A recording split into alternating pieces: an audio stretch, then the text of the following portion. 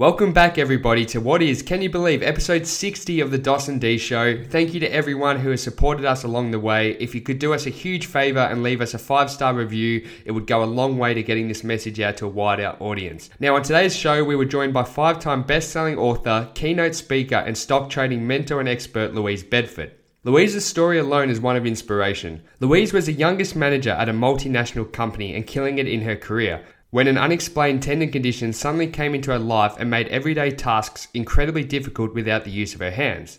She was slowly squeezed out of her job and her quality of life had suffered, but since then has been able to overcome her hardships and go on to achieve great things in the business world, the stock market, and of course her personal life.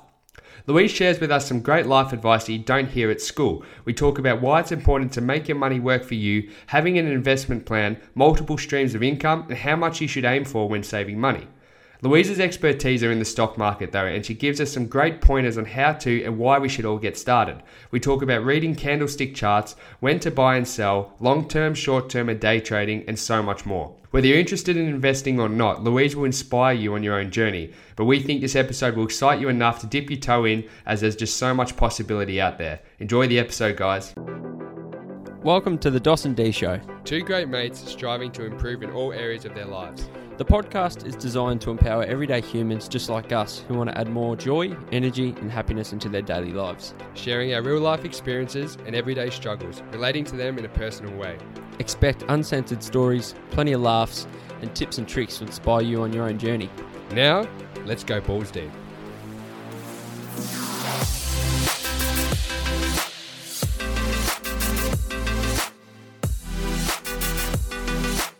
Dosh, you ready to potentially have your life changed today by having some new techniques learned? I'm very, very open to that, mate. Like we both always are. Mate, we are keen to learn and we will learn a lot today. So as the intro would have said, today's very special guest is Louise Bedford. Louise, welcome to the Dawson D Show. It's so good to be here. We are so excited to have you on our show. I came across Louise via reading her book, which taught me a lot, and we're going to dive right into that shortly. But Louise, a lot of our audience, they're 18 to 30-year-old people. We have a wide range, but for the 18 to 30-year-old, why is it important to have an investment plan? Let's start there. Look, when you're younger, you think everything's going to be perfect. I did. When I started in my corporate career, I just could imagine climbing that corporate ladder and everything going according to plan, and eventually I'd take over the world. Unfortunately, though, for me, it didn't quite work out that way, and I needed to have a side income because after about 6 years in my role, so it only worked 6 years full time, I ended up having a health problem.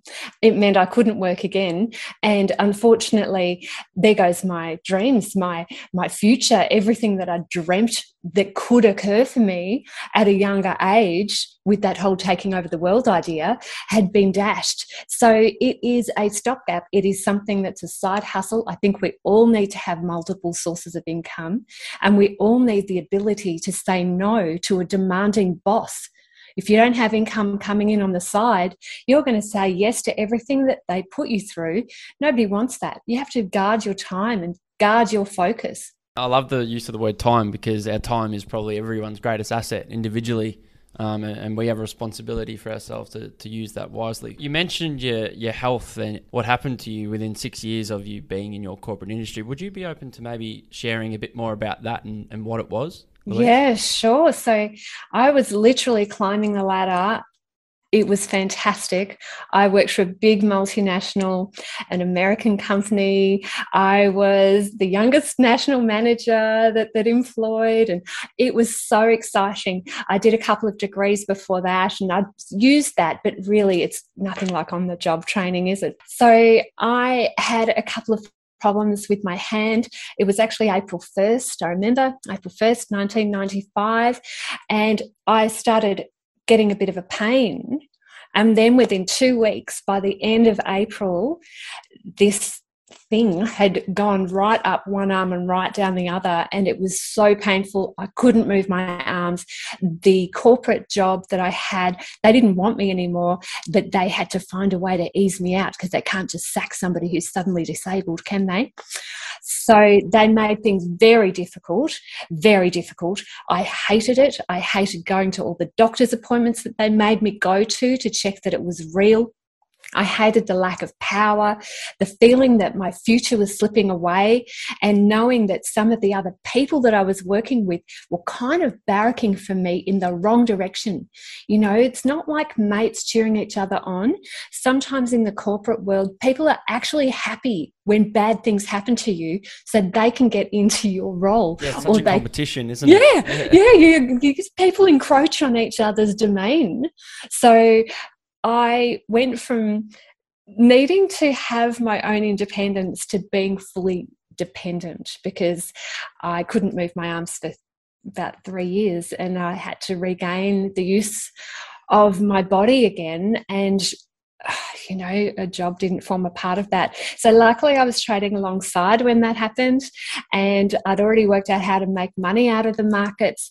I was with trepidation but quite excited to leave that job. I remember my husband, that final day when I walked out of that office, he was carrying this brown box full of all of my papers and all the things that you have in your office. And I jumped up and I clicked my heels and I said, that's it, I'm never going back, ever, ever, ever. So that reminds me of school. It was exciting. Yeah, it was actually. It was terrifying, don't get me wrong, but it was also exciting because I just felt with trading, it opened up a future where I didn't need every part of my body. I could just use my brain and I could work out how to suck money out of the markets. And that was what I wanted. And it was great. So it gave me time to recover. It let me meet people that I never would have met before. And of course, it opened up the option for me to be able to write 5 best-selling books, which I never would have done before if I had have stayed in my career. Can you talk, just before we get into the nitty-gritty of trading, which we're both very excited to talk about, what other areas of your life were impacted by the disability? And can you tell us through that journey in the rehabilitation? Because I find that part really fascinating. Yeah. Almost every area was impacted. I mean, just even to get movement back, because we take it for granted that we'll be well. We really do. And even now, sometimes I can unload a full dishwasher myself now, and I'm so excited. The dishwasher to me is just like a memory of just incremental pain of years before I could get the full dishwasher unloaded. I joined up the Harold Holt swimming pool, which isn't that far from where you guys are, and I joined with a group of people with other disabilities in the hydrotherapy pool for our physiotherapy lessons. And it really snapped me back to reality. I met people there that were missing limbs, people without vision, people with multiple injuries, often from car accidents, things that have been inflicted on them from the outside where they didn't feel like they were in control anymore. And it firstly stopped me from feeling sorry for myself, because self-pity, oh my gosh, it was very much within me at that stage. But it also gave me the chance to be able to tell my story to people who are in a similar situation, and some of them have become full-time traders and they've been able to get off their disability payments, which has just been so rewarding. It's been wonderful to see what time can do and focus. So when you say full-time trader, and I'm not the only one, I'm sure, what's a full-time trader? I'm sure a lot of listeners are going, well, what do they do full-time? You know, all day at the computer? What is it, you know? Look, actually, for the people that are thinking that it's all the time at your computer, you can't really do that as a full-time trader, because you'll go nuts. You will burn out really quickly and it won't help your trading results.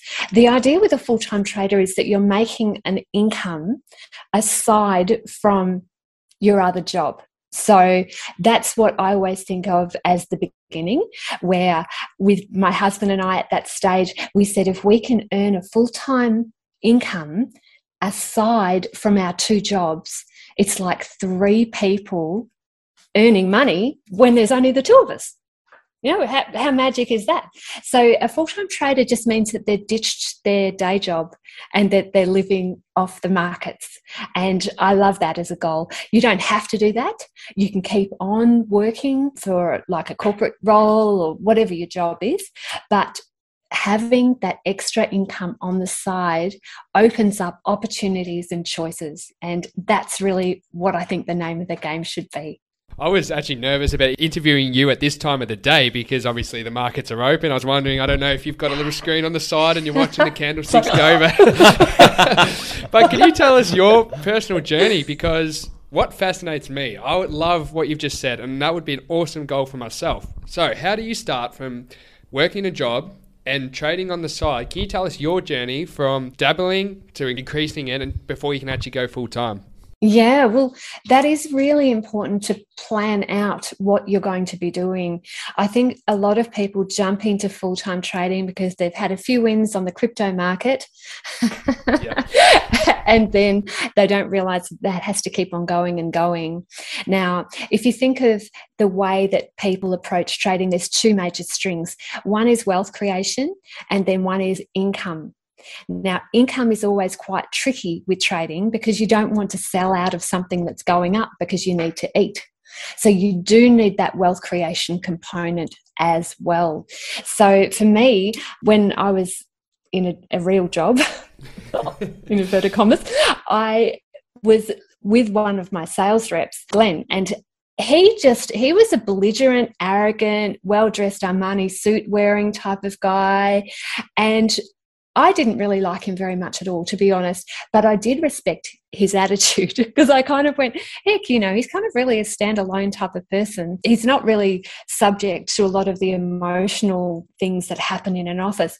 And I quizzed him about it and I said, Glenn, what are you doing here? Because you've got a very different attitude. And he said, it's not like I need to work. And I went, wow. What are you talking about? Of course, everybody needs to work. And I was trading at this time too. It just hadn't connected for me that somebody could earn so much out of the markets that every other aspect of their life could be impacted. He said, well, I'm earning enough out of trading. I went, oh my God. So it did open up my mind. It made me realize that firstly, you don't have to be 45 to retire. You don't have to be 80 to retire. I mean, things are getting older and older, aren't they? Yeah. You can actually earn money on the side, and it can give you choices much earlier on. And if, as we're told now that we're going to have between 3 and 17 careers, complete changes of career in our time, where you need training in between before you go up to a high salary again. Then you get out of that job, training again, high salary, training. So you're going to have big gaps in your career where you need to be able to fund yourself. Anybody who's been retrenched knows that that is the case. And having trading alongside that, where while you're retraining for another role, your trading can actually earn you money, it's a great way to be. There's multiple different roles you could have throughout your life. And this is not along the trading side of questioning, but I'd love to hear your answer because of the listeners listening. When you're coming out of school, right, we get asked the question, what do you want to do? I'd be intrigued to hear your answer because I personally don't think anyone knows what they want to do straight after school because like you said, you end up changing jobs and trying different things. Yeah. Full-grown adults don't know what they want to do. Yeah. My clients in their 50s and 60s and 70s, they don't know what they want to do. I think it's actually not a very empowering question. I think a more polite question is, what skills do you want to build? Now, if you think of it in terms of building skills that act like a block structure so that you have a big foundation to your future choices, I think that is a better way to go. I'm 52. Back when I went to school, I was given career advice that you should either become, wait for it, a teacher, a nurse, or a nun. Nun. So 3 career options. These days there's so many different ways to approach things. So build your skill sets. I mean, that's one of the reasons why I want to support the two of you, because you are actively building your skill set blocks. You're presenting, you're networking, you're making contacts that could last you a lifetime. That's what I want to see you do. And for you to continue to encourage others to do that, that's going to mean you have the world open to you. So much scope. Thank you so Thank you, much. Louise. That means a lot, honestly. And well, I'm glad we're not calling you sister, by the way. I'm glad you didn't go down the number. But I'm really interested because what resonated with me too, because this is how I feel sometimes. I'm like, wouldn't it be great if I could have that? And I think a lot of people feel this way. That one stock or that one crypto, we use a term, it's going to go to the moon. Yeah. And that's it. We're buying Lamborghinis and we're living in mansions. Barbados, and everything's good. But then you think, okay, imagine if that did happen, hypothetically, and in the small chance that it would, then what do you do? Then how do you make an income from there, which interests me. So can you talk a little bit, Louise? I know my sister's very big. She's trying to learn, like I told you off air, and she's going down the investment path. She's saying, okay, what does my bank balance look like when I'm 65? And then Dos and I might be looking at each other and going, what can we do in the next year to build an income? So can you talk us through the difference between a day trader and an investor, and a little bit more about yourself, where you fit in? Sure, yeah. So the technical term of a day trader is somebody who closes out their positions at the end of each day. Okay, so there's also short-term trading where you can keep the positions going for a bit longer, for as long as the trend is available. And there's also medium-term and longer-term trading, and that's that wealth creation aspect. So most people are attracted like a moth to the flame with short-term markets.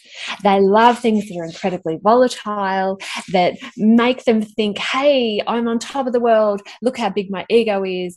I made so much money. Now, that's almost the exact opposite about what really makes money. The thing that makes money is detachment from the markets, where you are taking a step back. It's like you're a mechanical trader. You are like a little robot.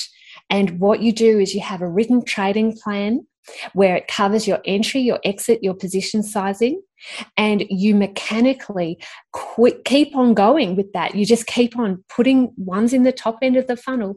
Finally, ones drop out the bottom end of the funnel when your stops are hit. It's probably less glamorous than thinking you're going to own that Lamborghini in 2 weeks. I do get it. But in terms of longevity in the market, the people who have got that detachment and can look at it without passion, sure, be passionate for your goals, but don't bring that passion into thinking that you're better than you are and that you can read the market brilliantly. I still feel like a beginner, and I started trading in 1990. There's still so much to learn, and isn't that good? Yeah. You know, some of the people that I've trained, they're in their 90s. My beautiful Ted, who passed away, 98 years old. The last 12 years of that man's life, he was a full-time trader. Wow. I know. How good is that? And I actually saw him the day before he passed away in hospital. And I said, Ted, you know, can you give me some life advice? Because what a beautiful man. And he said, don't ever think that you're at the end, because you're just not. And I thought, wow, you know, to cherish that advice. And the other thing he said is think about how other people see your situation. And I love that too. You know, right to the end, he had such that magnanimous generosity of spirit. And it's people that are attracted to the markets that have that growth mindset that do very, very well. So I hope that describes your sister, and I'm sure your sister will be listening. Oh, she will. That's really beautiful, and thank you for sharing that, Louise. That's really nice. And it kind of makes me think as well, I was going to ask about patience, and listening there, like, you don't know what the other person is going through, right? When it comes to patience in the stock market and trading, why do you think so many of us want the quick fix? Like I understand Daniel said, like, oh, we want the materialism and the objects, but to me, that's not exactly why I think we want it quickly. Why do you think everyone wants it so quickly, and why do we lack patience? Yeah, it's part of the whole caveman brain, isn't it? Yeah. Oh, if you look at the neurology of the brain, in the very middle is the oldest part from an evolutionary perspective of your brain. And as you work your way out in terms of where the brain is and developing that sort of outer, that weird kind of convoluted look of the brain, the cerebral cortex. All of that is the newest part. That very central part of the brain contains your amygdala, and that is emotions, man, emotions. 90 seconds, whoosh, can't you feel it wash over you? Whether it's lust because you see somebody gorgeous, maybe it's greed because you really want what they've got. Maybe it's that, hey, I am hungry, really hungry. Okay, so they're the basic things that keep us alive. That's the oldest part of our brain.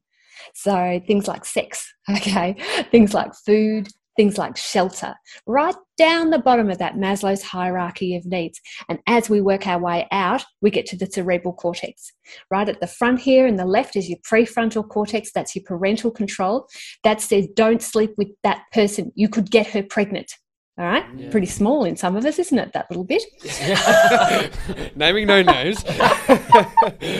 So that's the part that's protecting us from making stupid decisions in the short term. It's the part that plans ahead. We think in terms of seasons as people. It's very hard to think past the next season.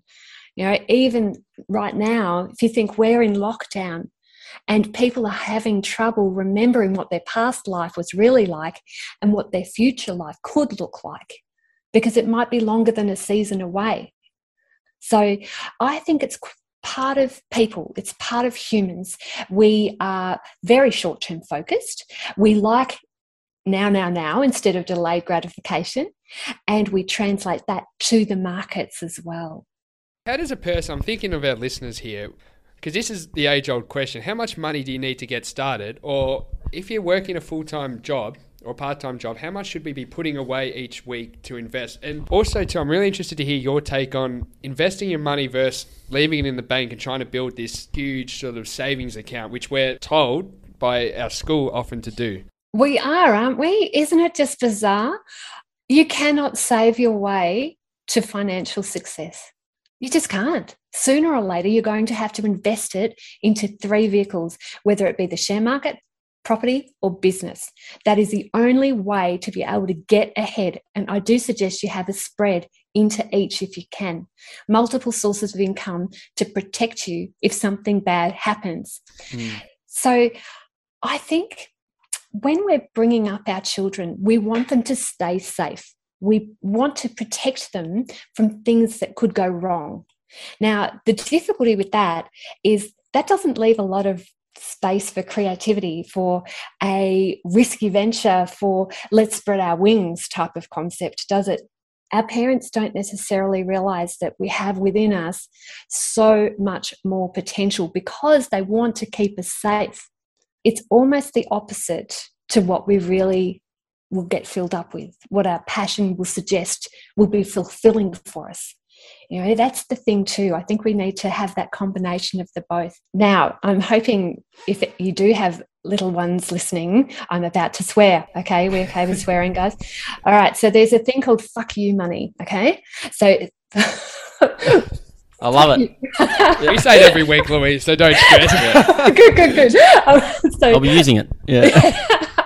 So fuck you money means that you don't have to say yes to anybody's unreasonable demands. To build that, you need to have a stockpile of money in case there's a little thing like a pandemic. Your first goal should be to save so that you've got 3 months of your salary. All right, that's the start of fuck you money, because in general terms, it could take us 3 months to pick up a new role, and we need that as a buffer. Then the next part of that is to have a year of salary, and very few people get to that. Very few. So if you're not there, you're probably in with the majority there. So that's your first goal. How much should you be saving? It's so hard to tell. I would like to see a minimum of 20%. And every time you get a pay rise, you actually don't keep that pay rise in with the rest of your money. You quarantine it. You pay off your debts in terms of your credit cards. If you've got anything at high interest, pay that off first. Start with the smallest balance. This is going to go opposite to what a lot of people say, okay, but from human psychology it works. Pay off your smallest balance first and then get rid of that credit card, smash it, then pay off the next, pay off the next. Then you feel like you've only got one debt to pay off, for example. Yeah, that's much more gratifying for the human psyche than thinking you have 15 of these babies. Yeah. So eat baked beans. Yep. Do whatever you can to use that opposite of that evolutionary mind. Be longer term focused than 3 months. Be longer term focused. It'll put you in such good stead. You'll be ahead of all of your peers.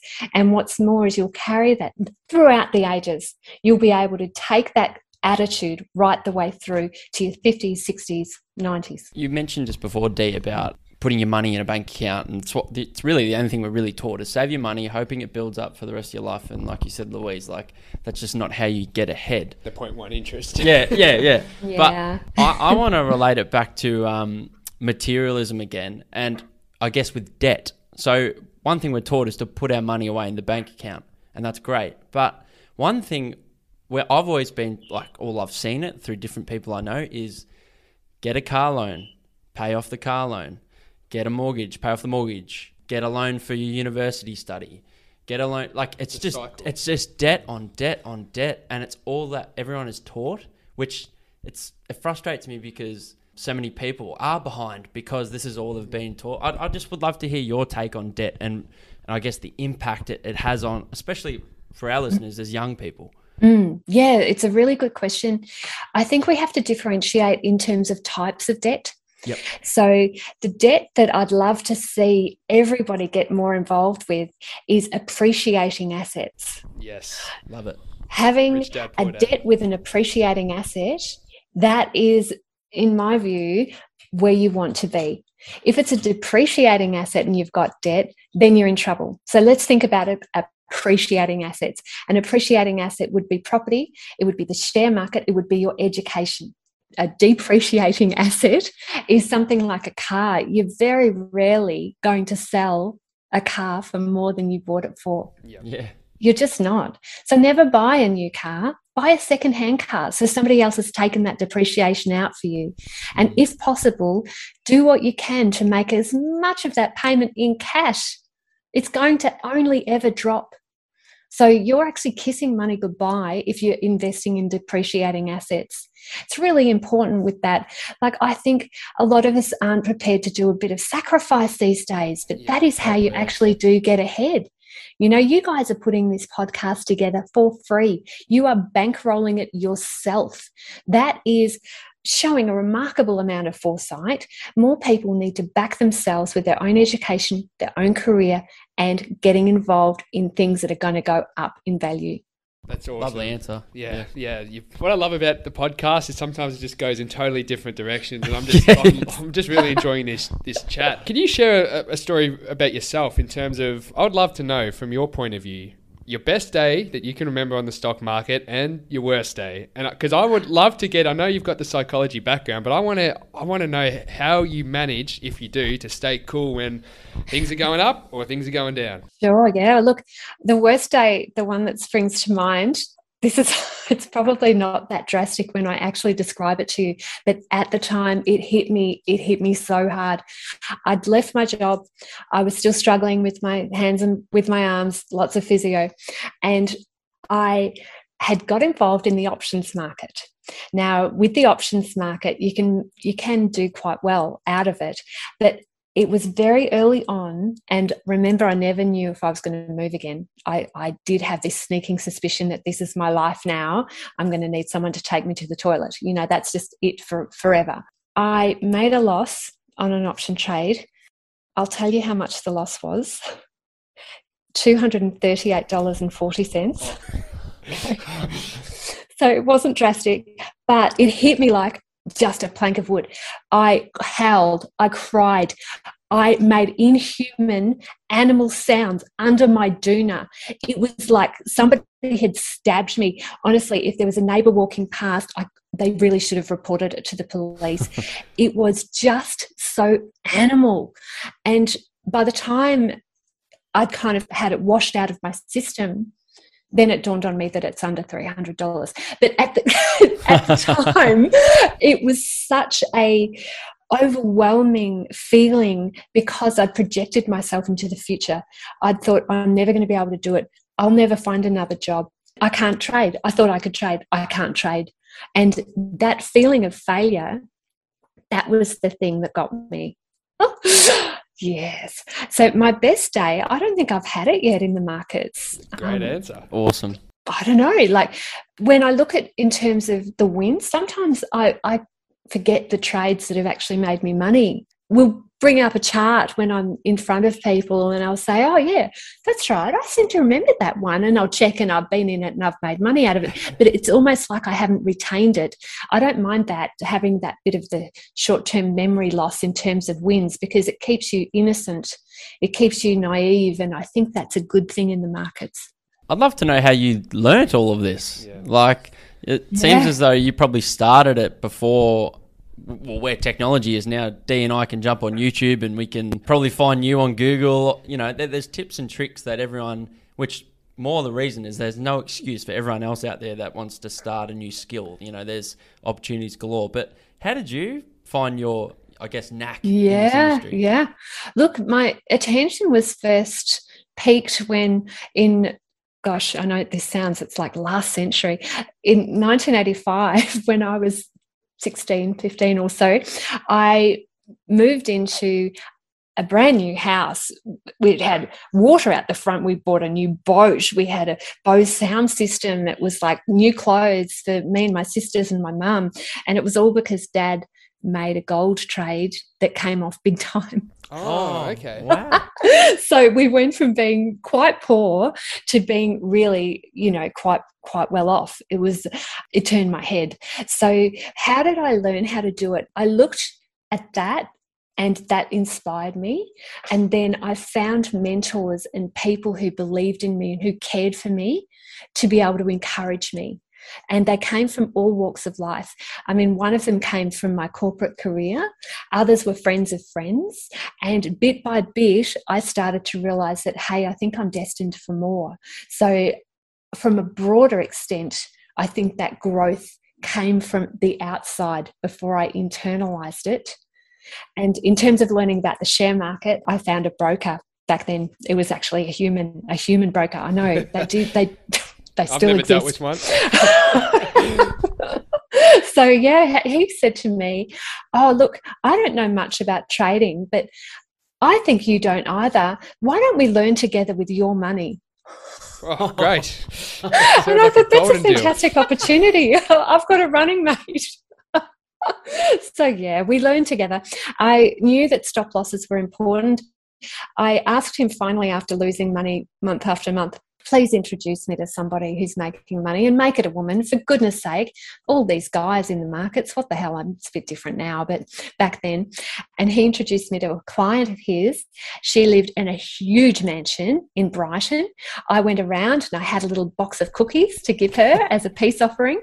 I knocked on the door, these massive cathedral doors. She opened the doors. 3 little poodles ran out. And as I walked in the door and she shut the door behind her, I realized I haven't even given anybody the address. I'm going to be murdered. Oh, no. It just struck me as a haunted house, So she took me through to her office and she actually said, why are you here? I don't even know why I said yes to having you in my home. And I said, please show me the secrets of the markets. Impart your wisdom to me. And she screamed at me so that my hair blew back. She said, do you use candlesticks? Like, what in the hell are candlesticks? I mean, since then I've written a book on them. But at the time I had no idea that they were actually tools with the market. So they were the ability to read emotions of the people trading. And she showed me her office. She was hand drawing charts. I was extremely excited that somebody was making that much money. And I left and I ordered a book from America. They sent it over to Austria because Australia didn't exist. Oh, no. I paid an extra $100 to FedEx to get it to Australia. So far it's $200 in courier fees, and it was a $300 book. Oh my God. So that was my beginning. I read this book. It was so exciting. To say that I was jumping out of my skin, I can't even tell you. I can't even tell you how excited I was. So I got my start from that book, and there was lots of hit and miss and lots of mistakes that I know your people, when they're starting in the market, will never have to make, because they can rely on things like reading a book that's written in Australia for them. Yeah. We'll jump into, I'd love to talk about, I guess, the methods that you attained to overcome those mistakes. But you mentioned mentors, and that is something both of us are really big on. Is my dad used to talk about the sphere of influence. Surround yourself with this sphere of influence, whether it's a person in finance, an accountant, someone in relationships, fitness, faith, spirituality, business. In your words, what is a mentor, and why is it so important to surround yourself with a good group of people? And I think it's good that you've mentioned they can come from different areas, and you don't need an overall mentor. You can sometimes pick and choose depending on, Look, a mentor is somebody who's further ahead than you are and who has some level of aspiration for you. You want to be like them in some way. It's not every way, just some way. And someone who's also willing to impart their knowledge. So for me, where I started out with mentoring, it was that group of people in the pool. We called ourselves the mutants, missing limbs. One guy was, I don't know what had happened. He was missing half his face. It's just like beyond that which you can even imagine. These people were dealing with things, and they let me into their lives so that I could show them how to make money. And that to me is absolutely thrilling. So I got hooked, loved it, wanted more, and I have definitely over the years achieved more. So even with my mentor program, I've been running my mentor program. This will be my 22nd year of running my mentor program, where I look after traders, making sure that they know the ins and outs of the market and that they can make money regardless of market conditions. And that is where I light up. Well, let's start talking about that. Let's get into the nitty-gritty of the markets. This is something I'm really interested in. And I know for a lot of people, it's probably very daunting that, they want to get involved. But I love your method. You talked about the emotions of the market. So let's talk candlesticks. What's the easiest way to describe that for a beginner? There's my book, The Secret of Candlestick Charting. It'll be in the show notes. Yeah. Look, it's a Japanese technique. The guy that came up with it 300 years ago, Homer, he recorded the rice bale prices, and it's a similar thing to what he does. It's pictures drawn of people's emotions, and it's putting those pictures together based on who's putting money into the markets and who's taking it out. So if you've got loads of green candles, that's the color of growth, and that means the share market's going up. If you've got lots of red candles, that's the color of blood. It means funds are leaking out of the market. And way back when, 1997, I think it was, that I put my first book out, they wouldn't let me write about candles back then. They wanted me to write about options, because back then options were the flavor of the month. And they said, if you have a good sales in process before you launch, they have to sell the books into the bookshops. If you get a good sales in, then you can write your candles book and we'll back you. Gosh. So yeah, now everybody uses candlestick charts. I'm really happy to have been the one to bring it to Australia. This might seem like a silly question, but when should you buy? Because it's up and down, like you're saying, red, green, there's all these different colors. When does a person buy? When other people are buying. Yeah. And I love that you say that, Louise, because we're often taught that you got to wait for it to bottom out. That's the biggest thing. I know, but how do you know when the bottom is? There's so many that, a few years ago, there was a share called HIH, and it literally was in the healthcare industry, and it went down and down and down until it was like a heartbeat. It went beep, and it was dead, man, dead. So you don't want to be trying to choose the timing in terms of trying to pick a bottom. You want to actually be involved in a share that's already going up. People are already believing in it, and it's got that groundswell of, hey, let's everybody get involved, because momentum drives momentum. So if it's already going up, there's some signals you can use. You can use indicators like a moving average, where the share prices can be above the moving average. And you can use things in my trading plan template, which you can get from my website, tradinggame.com.au. That will help you, because I've got a 5-part e-course that will help you with questions like this, and my own trading plan template, so that you can see what you need to consider before you get involved in the markets. We'll put all this in our show notes as well, so people can get it instantaneously. Also, too, I want to talk about when to take your money out, because greed is a big factor, and I know that one of the old sayings in the stock market, and it's so important, it's not when you make a profit, it's when you take the loss early. So I'd love to just dive into that aspect. And how do you know when to take that loss? It's so true. You know, there's really the 3 main components of a trading plan: your entry, your exit, and your position sizing. So definitely talking about entry, which we've just done. Your exit has to be very closely guarded. If you don't know anything about the share market, the easiest exit that you can make is a % drawdown. So that means that if your equity, if your money in the market drops by a certain percentage, then you exit. So in a particular share, if you lose 25% from the high, from the most you've made, you have to get out. You have to get out. That's one of the easiest things to do. And that goes for fund managers too.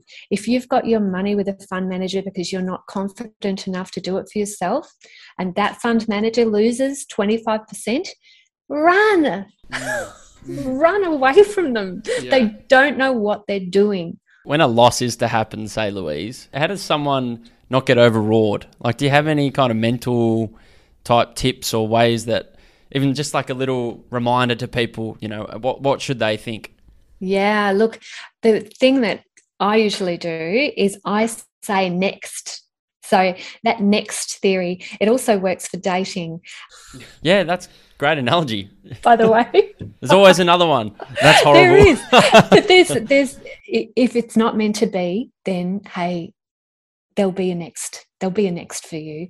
And that's okay. You know, I think the difficulty is when we start falling in love with a share, when we think, oh my gosh, this is the one for me, and everything in our ego is tied to that one position. That's a very dangerous place to be. The share doesn't know you exist. You know, it's not loving you back. That's true. Because I'd be interested too. Like, I mean, I don't know, there'd probably be no way to know this, how much of the stock market is actually amateur people versus professional people, if that's even a term. But what are some of the biggest mistakes you see people make on a day-to-day basis, and people you've worked with? I'm just interested to know what are the common mistakes people make. Yeah. Look, one of the difficulties with my mentor program, because it's a repeat for free course, I get to hang out with people that I've trained for, decades. One of the things that I've noticed is that the traders that come out when everything's easy, when it's like a bull market, they're the ones who flop later. It's really interesting that they don't have that baptism of fire, and it seems to make them think that they're invincible. You know, why should they take this loss? Heck, they mustn't be destined for this, and so they quit, you see. So a little bit of hurt, a little bit of pain helps build that muscle, and that's a good thing. And that's why you want to keep your losses very small and make your profits very big. And that keeping those losses small seems to have an impact on your psyche.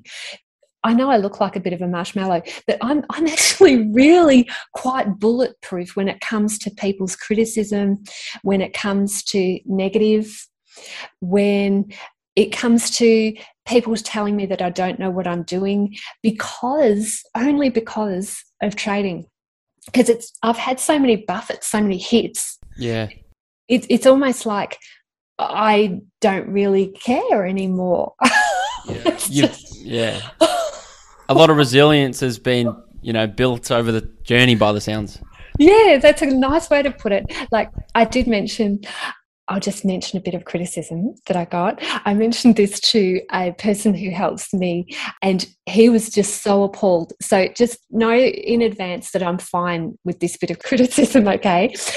I was told on one of my videos you put out the video and you hope that you're helping people.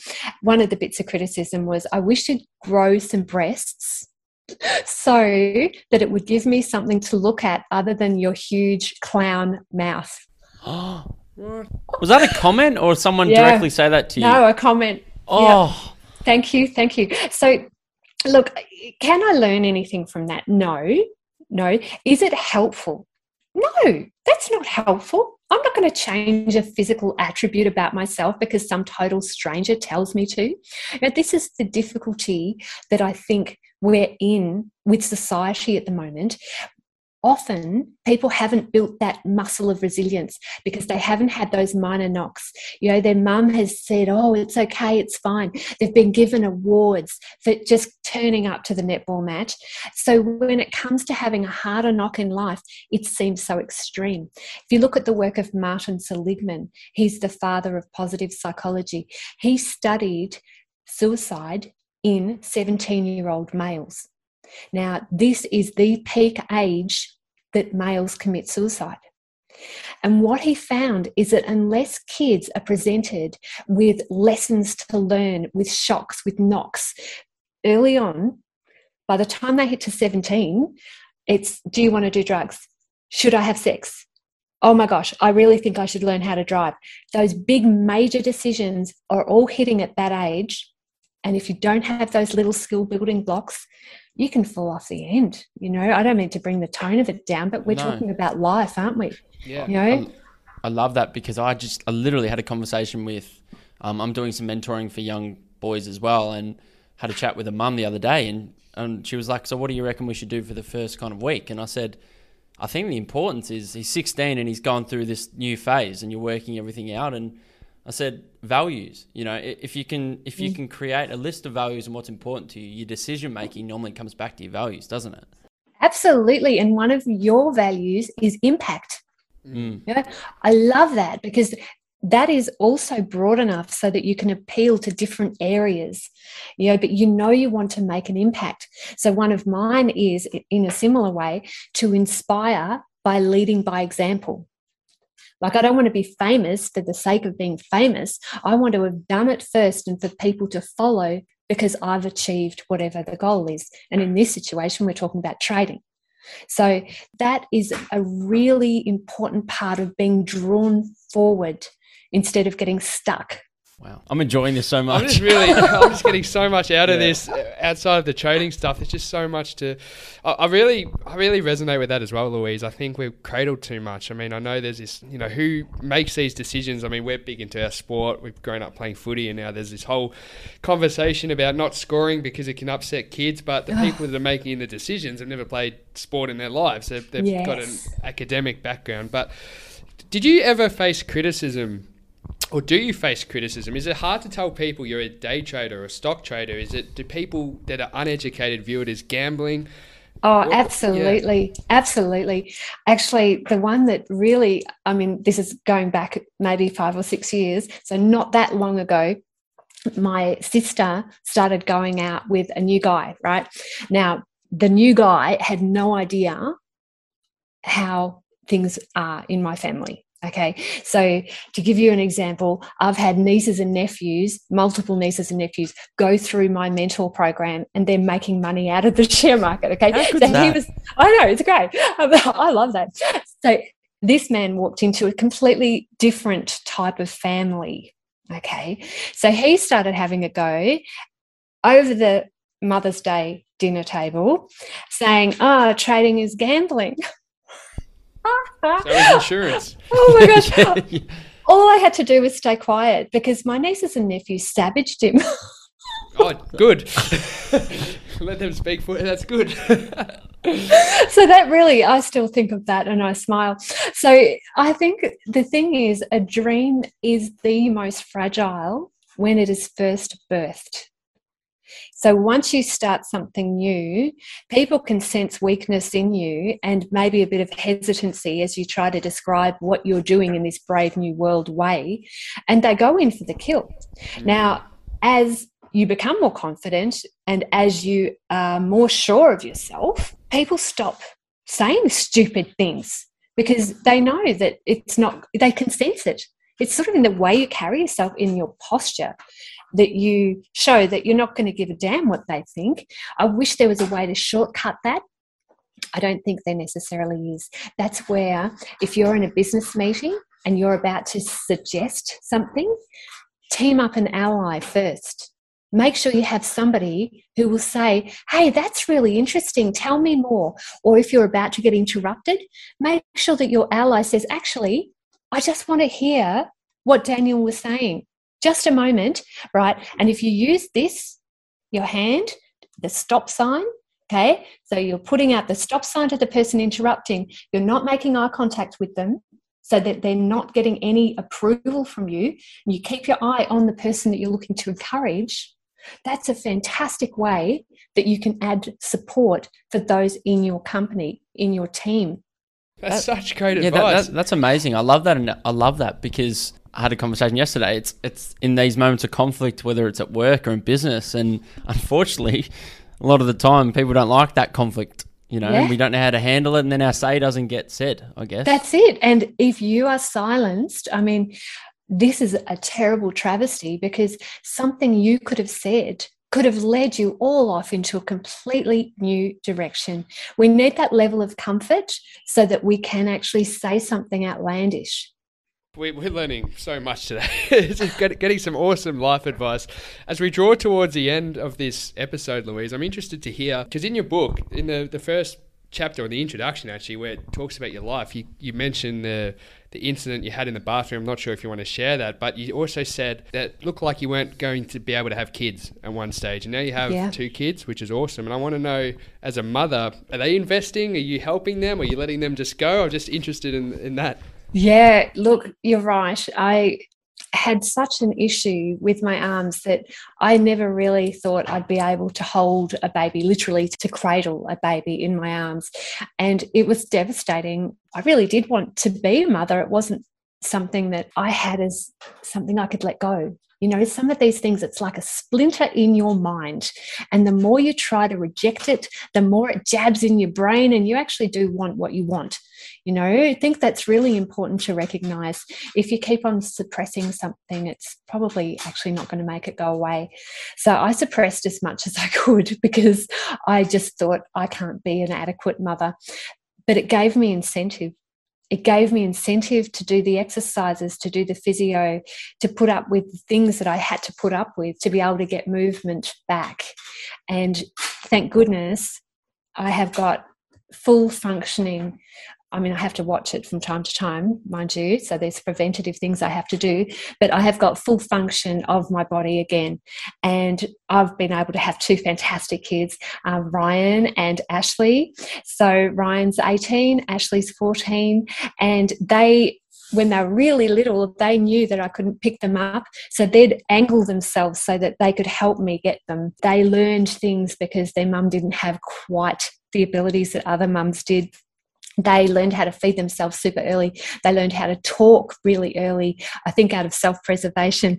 So all of those things that you think are a disadvantage can be spun around to become an advantage. You just have to look hard enough. Even with my most recent health issue with my voice, I couldn't make sounds for 9 months, and it's taken me 2 years to be able to learn to speak again. I remember writing down, tapping away on my computer to my husband, and I said, one day this will be an advantage.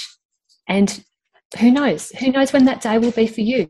Listening to this, if you are going through an awful time, if lockdown's getting you down, if your body isn't cooperating, if your boss has just given you the shits, I get it.